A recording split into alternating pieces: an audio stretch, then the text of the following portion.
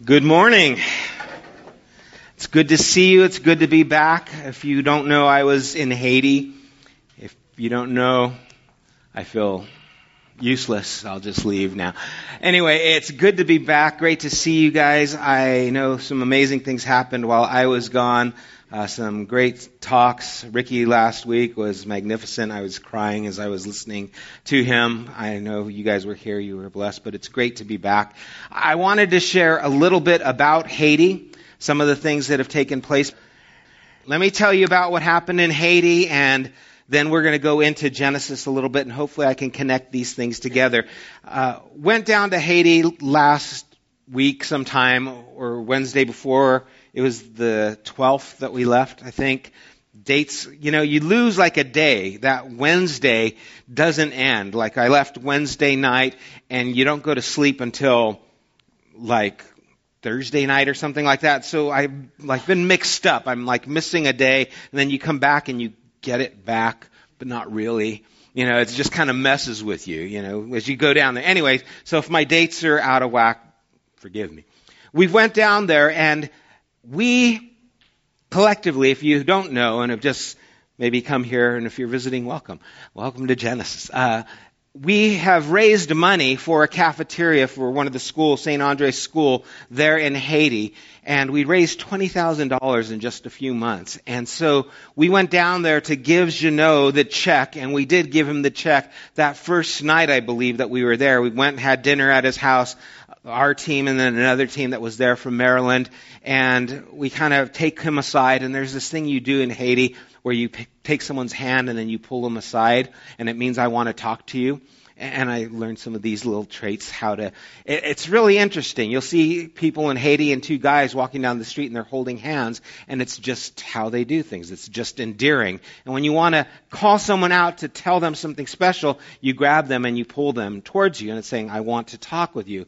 And so I learned that, and so I did that with Jeannot. I grabbed him and I took him into the kitchen, I pulled him in, I said, I just wanted you to know, you start building the cafeteria. And I gave him a check for $10,000, and he was very emotional. His eyes welled up with tears, and he was very grateful. And he was like, thank you. And so I want to say thank you, because you made this happen. And I got to experience the emotion of it, and I just want to relay that emotion to you, that what you've done has touched the hearts of Jeannot, and it's going to touch the hearts of a lot of people there in Haiti. And so thank you guys. Give yourselves an applause for what you've done. He said he's going to actually start on the construction planning for it this next week. And so I look forward to seeing the things that are going to take place. As he was there, Aaron Borja was there. Aaron, where are you? I know you were here somewhere. There you are. Aaron was there, and Aaron's an architect, and so Aaron gave him some ideas on what to do. They included 3 stories, window with a view. No, it was just something simple, but he gave him some ideas, and Jeannot was very receptive to that. And so as they move forward, we'll be able to get some progress reports and see how things are happening. But it was a great thing to be able to go there and contribute with that. During the trip, there were a number of things that took place. 4 years ago when I went to Haiti, I went with a group from Maryland down to a city called Seville. Seville is quite a ways away. It's actually not far, but everything takes forever to get to. So like from Port-au-Prince, if you were, to fly like a crow flies, it's probably only a few miles, maybe 20 miles. But if you have to go on a 4-wheel drive, and you have to go in a 4-wheel drive, it's about a 2.5-hour drive, and then it's about an hour hike down. And so I got to go with the group again that was going, because I hadn't been there in 4 years. When I went the first time, there was a tarp that everyone met under. It was one building. The school was one building and a tarp.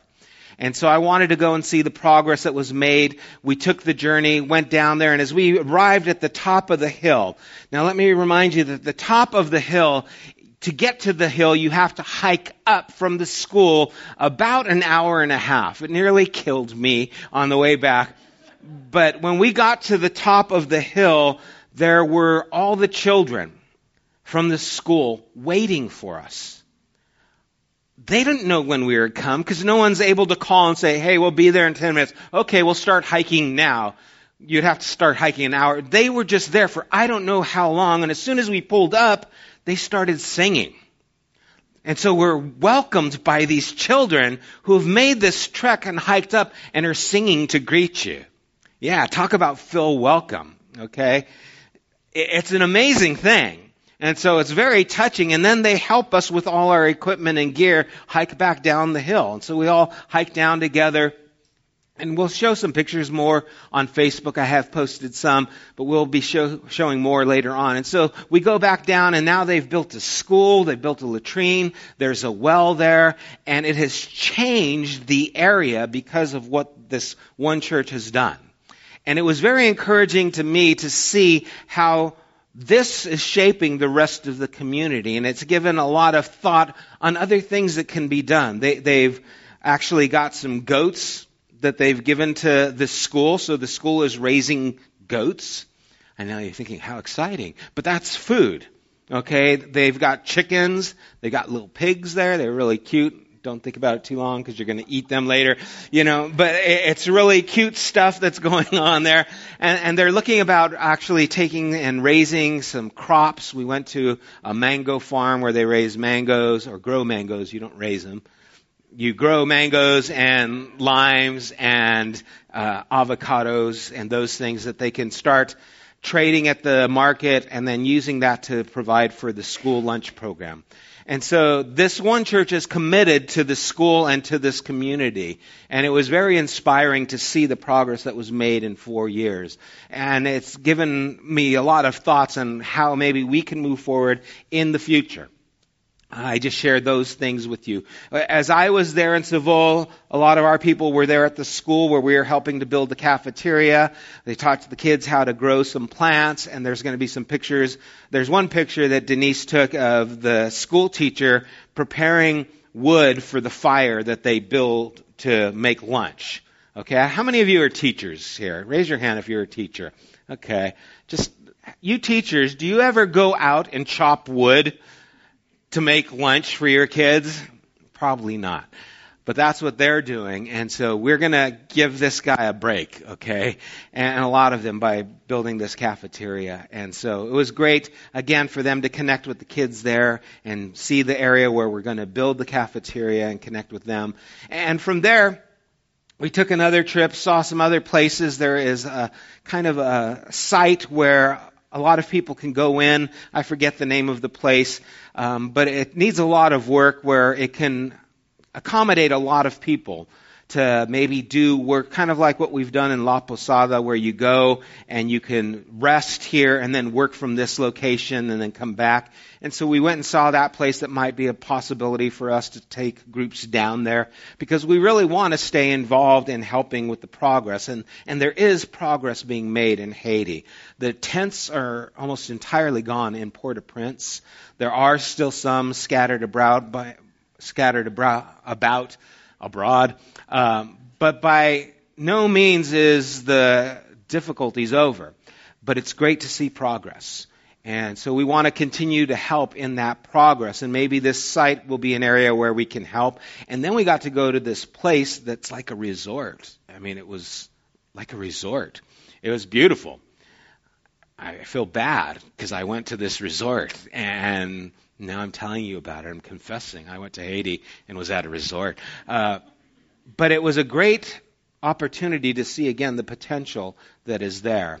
And it was nice for us after being busy for the first part of the trip to be able to go and kind of decompress and think over all the things that were happening and enjoy some time. They have a pool, swimming, and just a nice place to eat.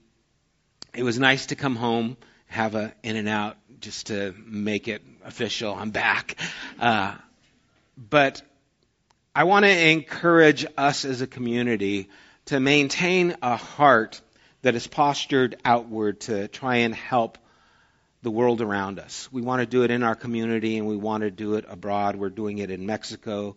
We're doing it in Haiti. These are the two areas that we have stepped out in. And again, I am grateful for you and this community that has been able to do quite a bit for such a small group as we are to make a difference in these areas. And as we continue to do that, may our vision continue to not be limited to the good that we can cause to take place in the people and in the world around us. Because God is still working. God is always working. And we get to be a part of that work. And that's really what we're going to be talking about this morning in Genesis. If you have a copy of the scriptures, open it to Genesis chapter 5. If you need a copy, raise your hand and someone will run one down to you. And as we've been going through the book of Genesis, we've really kind of hit some bad things that have taken place in the last few chapters. I mean, it's been a rough start, right? Everything started off, it was good, and God created this, and it was good, and God did this, and it was good, and then man was involved, and then some bad things happened. I mean, then Adam and Eve in chapter 3, the fall. I mean, can you imagine? That's a bad day. You have a bad day? Yeah, I just plummeted the whole human race into, yeah, that's a bad day. How do you wake up and recover from that, right? And so Adam and Eve fall, and there's this death and this curse that is following, and then their children, Cain and Abel. Cain kills his brother. And so that was the last 2 chapters, and it's easy to get into this mindset of, man, things are just bad. But you see, things may be bad. In fact, things are bad. But God is still working. God is still speaking. In fact, after Cain kills his brother, you would think, okay, that's it. He's the bad guy. But we see God still speaks to Cain. God still has interaction with him. And as he leaves in the end of chapter 4, we see that God is still at work. Even in verse 19 and 22, we see that his descendants, his kids, they become inventors, discoverers, and artists. And what they're doing is trying to ease the terrifying and threatening results of the curse. They're trying to make the world a little bit better, a little bit more beautiful in spite of the curse. And at the end of chapter 4, in verse 25, we see the birth of another son, Seth, and it signifies this rebirth of hope. That, well, maybe God hasn't abandoned us. Maybe God is still working here. And in fact, that is true. God is still working. God is still speaking. And we end chapter 4 with this genealogy, and we pick up in chapter 5 with a genealogy. And so it's important to understand what genealogies are. It's like, oh boy, I went to church and I heard about genealogies at Ancestry.com. But something is taking place here that it's important for us to understand. In Genesis, the genealogies are connecting us to different stories. And so from Adam to Noah, you've got about 1,000 years. That's a lot of story to cover. So how do you get to those 1,000 years? You do it with genealogies.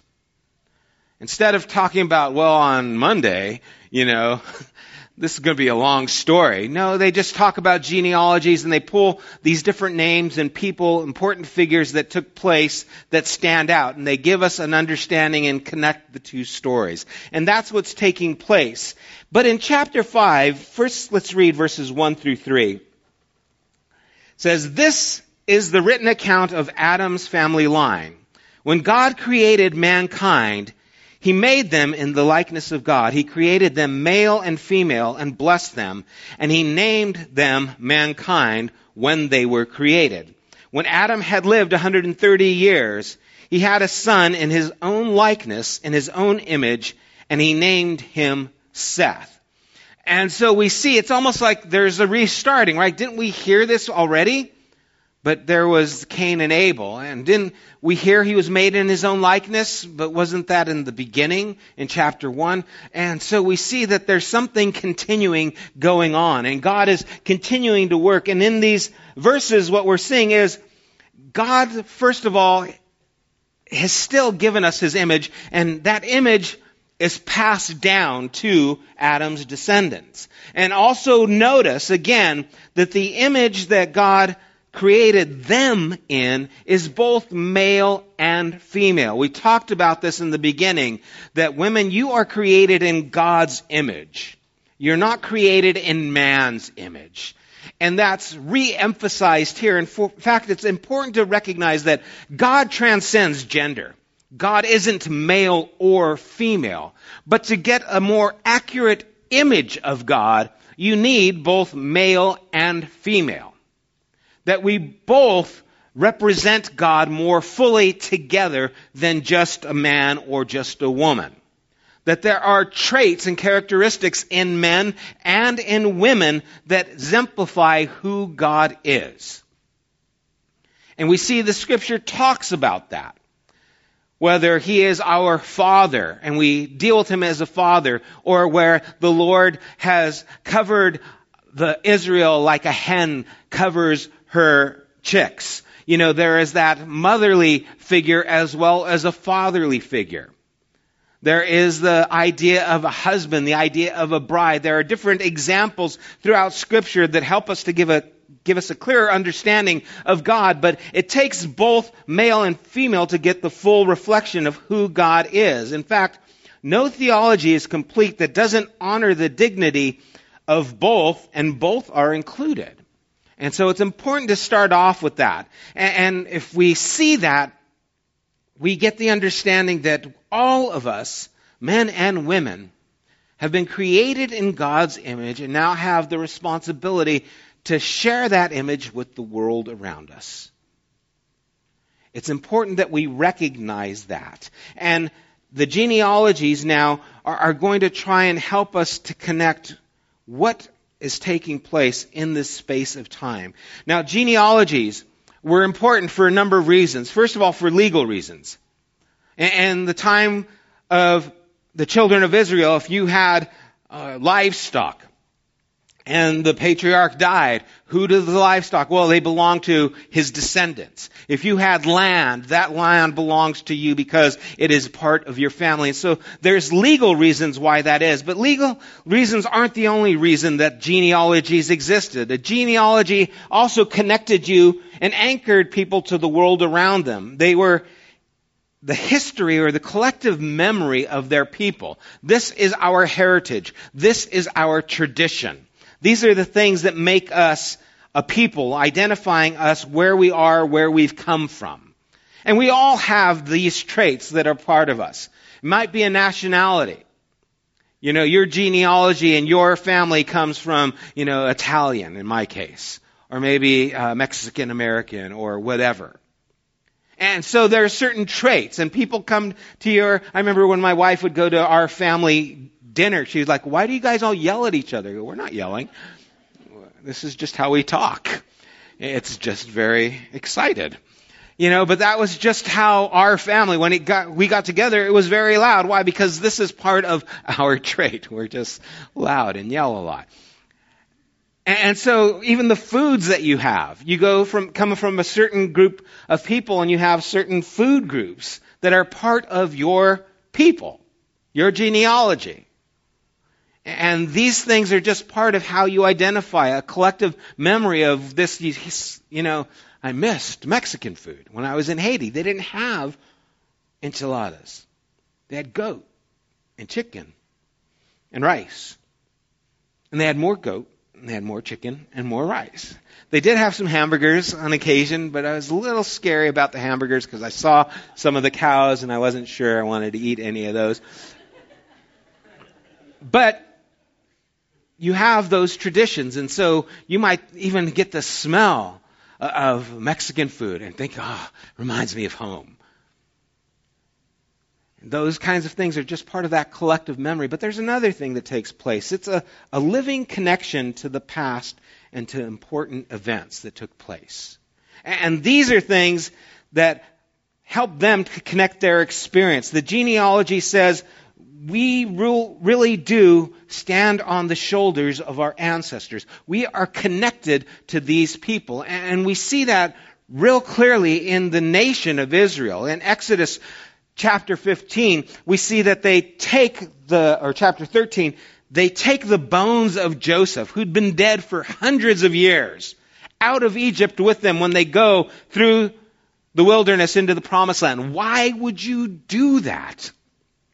That would not be the first thing I think. We're leaving Egypt in a hurry. There's going to be, some client. We got to run. Go get the bones. Go dig them up. Bring the bones with us. No, you get the photos. You get the dog. You get those things. You don't get the bones. I wouldn't get the bones. But they got the bones because they could not separate who they were and where they came from. And God promised Joseph that he would not be buried in this land, but he would be taken to the land that God promised. And they said, we remember the promise that God gave to us. And we're going to carry that promise with us through this place. You see, what we do is forget the promise.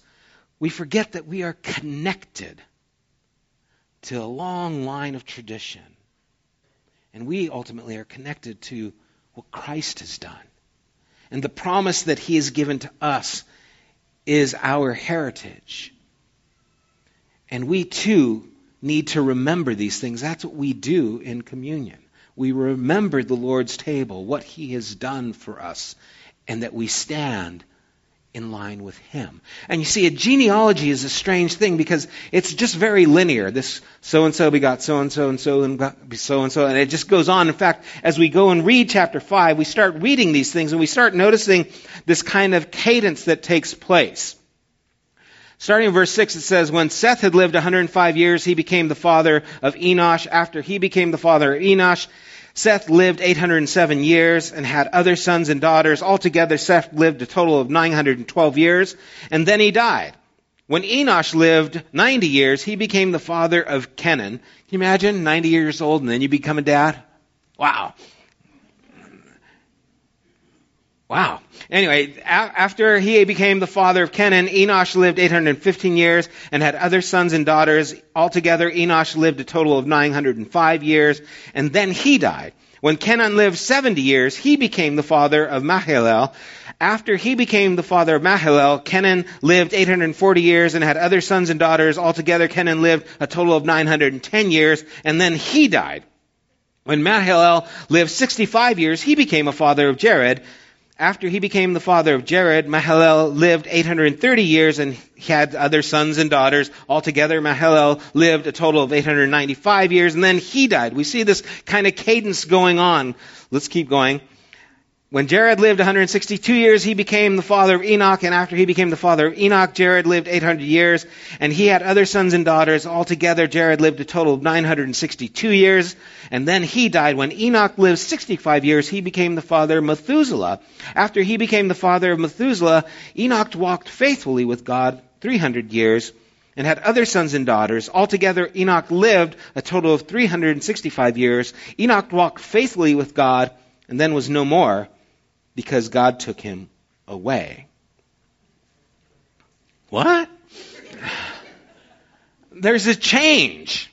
We see this cadence. He lived, had children, then he died. He lived, had children, had other children, and then he died. And there's this kind of, this person is connected to this person, connected to this, and the same story is going on, and then all of a sudden we get to Enoch. And just a real quick pause here, because every one of you are thinking, but you're not saying it, how could they live so long? Right? Are you guys wondering, how could they live so long? I don't live 962 years. Okay. Yeah. Thank you for asking that. Things were different back then. It wasn't just because it was all organic food. Okay. No preservatives. We know that before the flood, there was a layer of water, it says, in the sky. I mean, there is still today, there's more water in the clouds than there is in the ocean, which is mind-boggling. But there was even more so at that time. And so we believe that there is actually some kind of protective barrier from radiation and other things that took place before the flood. After the flood, we're going to see a noticeable decline in the age that people live. And so something environmentally was taking place that we don't have today, and that's why people lived a lot longer. Anyway, just a little side note there. But here's something that's fascinating. This genealogy, this line, you see, you cannot determine where you're going to be born. We are all connected into this genealogy. And with this genealogy and these traits comes certain characteristics. Genetics is a powerful thing. Some of you are predisposed to be tall. I'm sorry. That's how you got it. You got the short end of the stick. And then others of us were gifted to be low to the ground.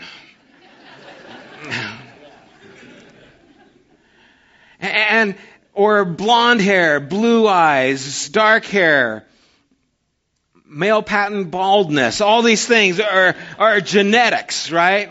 And some of these things you have no say in these matters. But you still have a say in how you live your life. You see, you don't have a say on the game board that you are playing, but you have a say in how you play this game. And so even though these people are all connected to each other, and even though these things are taking place, and one comes and then the other dies and has kids and all these things taking place, something here is going on. Time is moving on, but there's something unique that's happening. And so you have been born in this genealogy of yours to make a difference. Just as Esther was when she was told, who knows if you've been born at such a time as this. Or as Paul says in Acts 17, verse 26, that God has placed each of you in the right place, in the right time, so that you could understand this message of who God is. And so you are not an accident, even though you are in this line of people, you are connected. And even the people who do amazing things, whether it be this Enoch that we're going to talk about, or Moses, or, Martin Luther King, or it doesn't matter. They are connected to someone, but they still make an impact, whether it's a lot or a little. And that is something that we each have to choose. And so they lived, they died, they had kids, but then there's this guy Enoch. And Enoch is fascinating because it doesn't just go on and say Enoch lived X number of years and after that he had this many children and then he died. No, Enoch walked with God for 300 years. And then what does this mean? Walked with God. Because it doesn't say anymore. I want more information. Enoch walked with God for 300 years and then was not, because God took him. It's like, where'd Enoch go? I don't know. He hasn't come home yet. Where'd he go? I think God took him. What does that look like? It just gives us this simple declaration that he walked with God and then was not. And so what we're seeing is, in spite of what happened in chapter 3, the fall of mankind, in spite of Cain killing his brother Abel, and even Lamech killing other people, and we see this decline, and we see this this living out of the curse that came upon all of us, that we would surely die. And death is taking place. You're born, you have kids, you die, you're born. It's like this constant reminder. All of a sudden there is this person who actually walked with God and had a relationship with God and made something stand out. You see, Enoch's primary interest was God. He wanted God more than anything.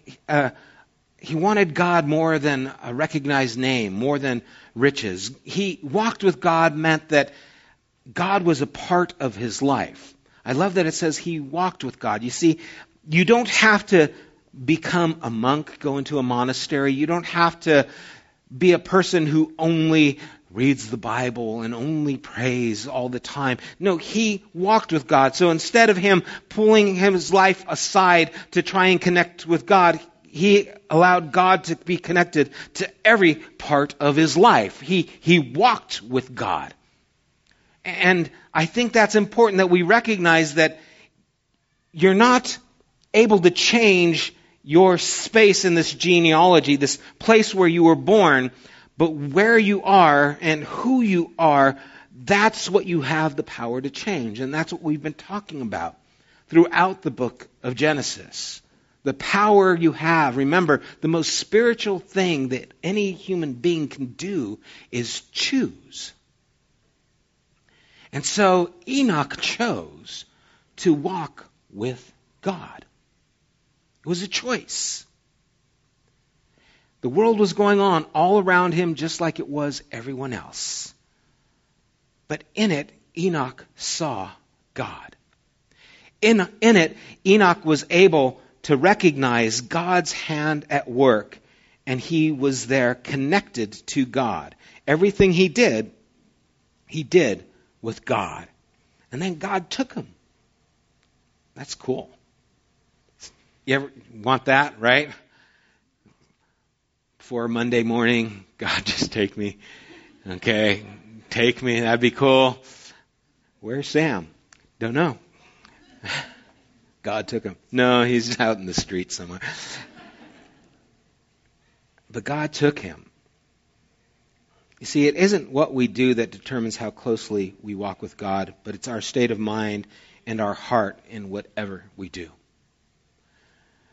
So it's not a matter of you just do the right things and then you're with God. It's a matter of God being with you in everything that you do. We don't have to withdraw from life to walk with God. And He doesn't allow this genealogy that has all these pitfalls in it to define who He is. He's going to define Himself in this. And He does so. Walking with God means being awake to the mystery of God that takes place in normal life. And that there is another reality that exists more than just what we see and what we know.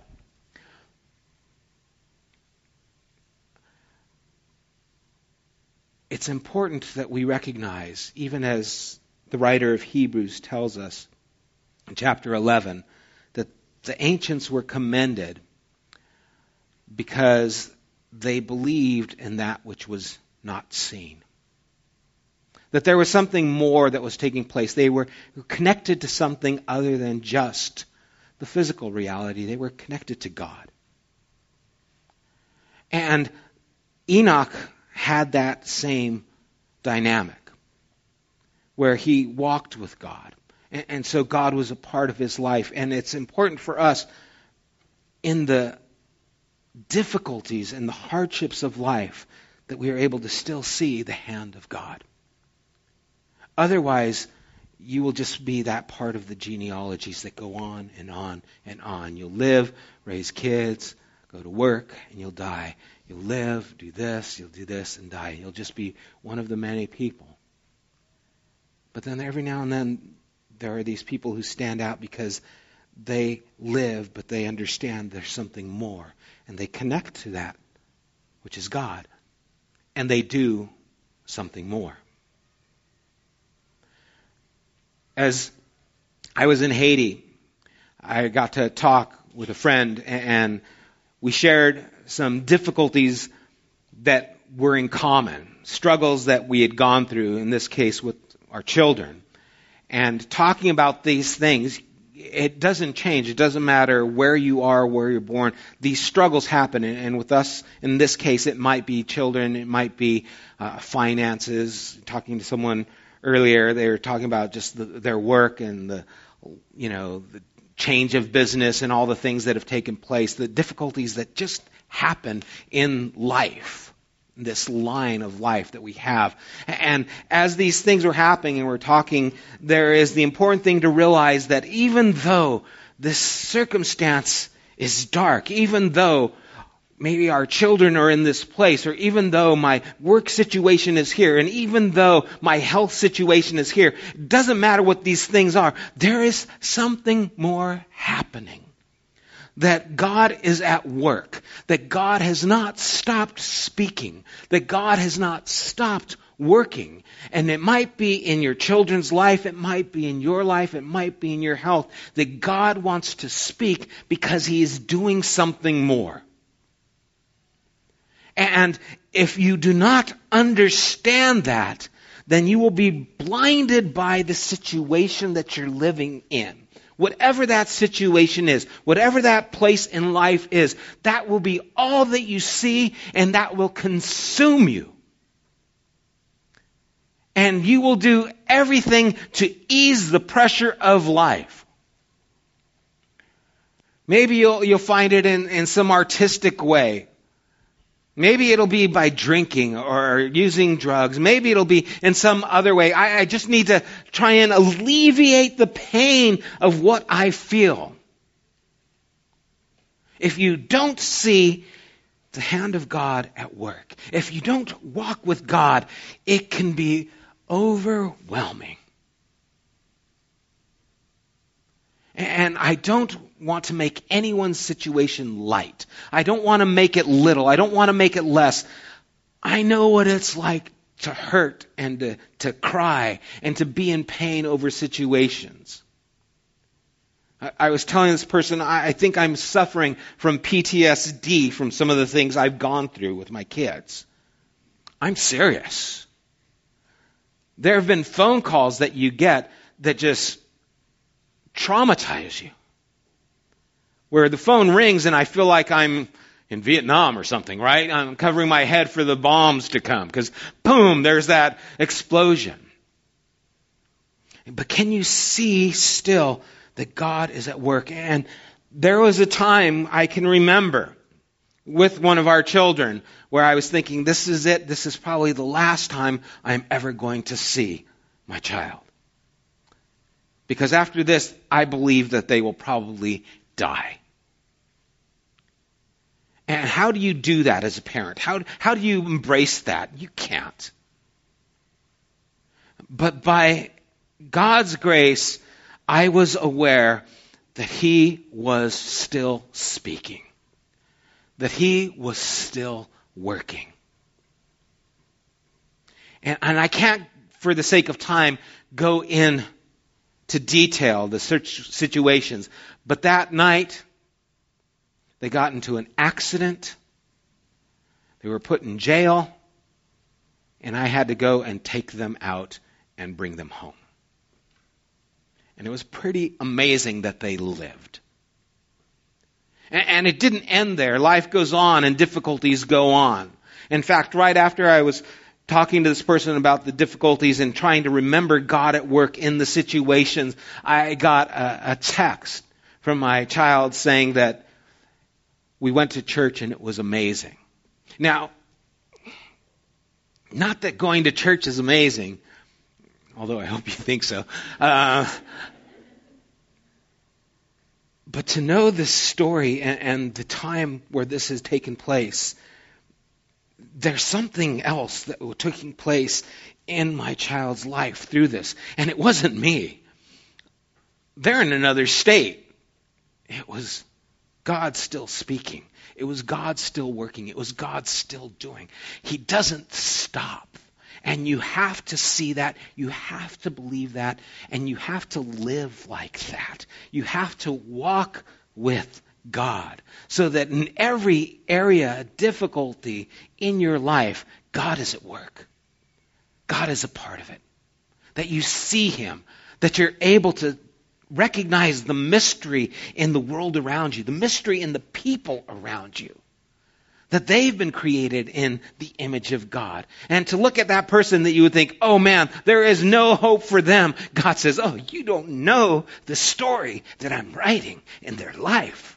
I have not stopped working. Oh, but God, they're addicted to these drugs. They're involved with this. They're in such a low place. God said, that isn't nothing. I am still speaking.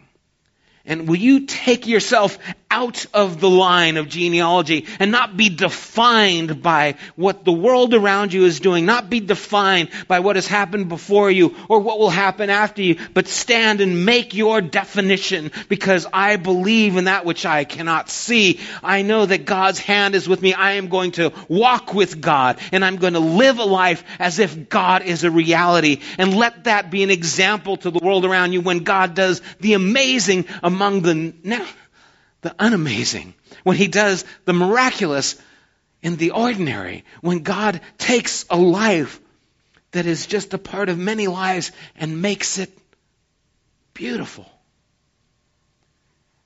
And allows that light to be an example to the lives around them. When Jesus says, you are the light of the world. A city set on a hill that cannot be hid. God has so much to do in each of us, and He wants to do. And out of all these names, only one person gets taken. It tells me that God makes something available to everyone, but only a few people grab it. Why aren't more of us developing this part of ourselves? Why aren't more of us recognizing this in ourselves? Why just Enoch? Why didn't the others recognize this? You see, we're given the game board, but we don't have to allow that to define who we are. This is the definition of repentance, right? Repentance is the idea, a change of mind that changes a person.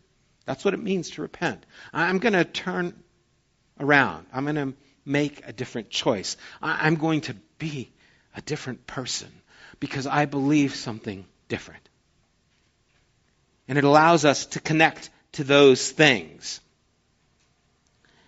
All of us are here by the way of our genealogies. Because our parents and their parents, our grandparents, great-grandparents, and so on. We're all here by way of our genealogies, but our story doesn't have to be a repetition of our ancestors. And so if you were born in a family of alcoholics, you don't have to be an alcoholic. If you were born in a family of those who were unfaithful, you don't have to be unfaithful to your wife, husband, or children. If you were born in a line of people who were addicted, you don't have to live into an addiction. You don't have to do those things. You are going to make the difference in your own life. Pull your mind out of the march of your genealogy and allow yourself to think differently and to tell yourself, I'm going to see God at work in me. I am going to recognize the reality of God in the world around me. I'm going to live my life in line with what God has for me. He's given me an instruction through the Scripture and through His Spirit. I am going to live my life in this way. And I'm going to see the beauty and the mystery. I'm going to believe the impossible. I'm not going to put doors where God has left things open. I'm not going to put a period where God is putting a comma. I'm not going to think less, but I'm going to think more of the people around me. I'm not going to see this as meaningless. I'm going to recognize that God is speaking, God is working, God is still doing things. And I'm going to listen.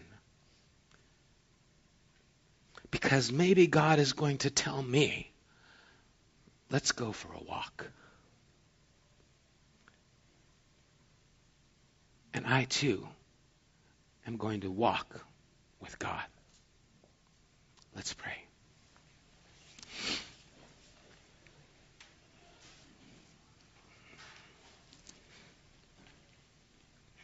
God, and something as simple as a genealogy, something so amazing stands out. In the mundane of life comes the understanding that there is something spectacular waiting to take place if we would not live in the mundane. That if we would recognize you in the midst of where we live, right here, right now, that something amazing can take place. That we are not stuck in our lives. That we still have options to believe and to walk with you. That you are still speaking, working, and doing amazing things in the world around us, in the people around us. And you want to do those things in our own lives. May we understand the difference between just living our life and walking with you and what that means. How you can influence our day-to-day situation. How eating an In-N-Out hamburger can be a magnificent thing. How talking with a child can be a life-changing experience. How taking someone's hand and speaking to them can involve you with us. How when we wake up each morning, there is an opportunity to walk with God. Lord, may we step out of the trap of the mundane. May we not be defined by the people in our past or the things, experience present. May our lives be defined by the fact that we believe in you, we hear you speak to us, we walk with you, and you reveal to us who you are in our lives. Lord, may we take from this story your beauty to work even in what looked to be a dark situation, a hopeless situation. Even in the midst of the curse, there is this bright example that a person can walk with God. And he was not because you took him. Lord, I still don't know what that means, but I want to. I want to be a person who walks with you.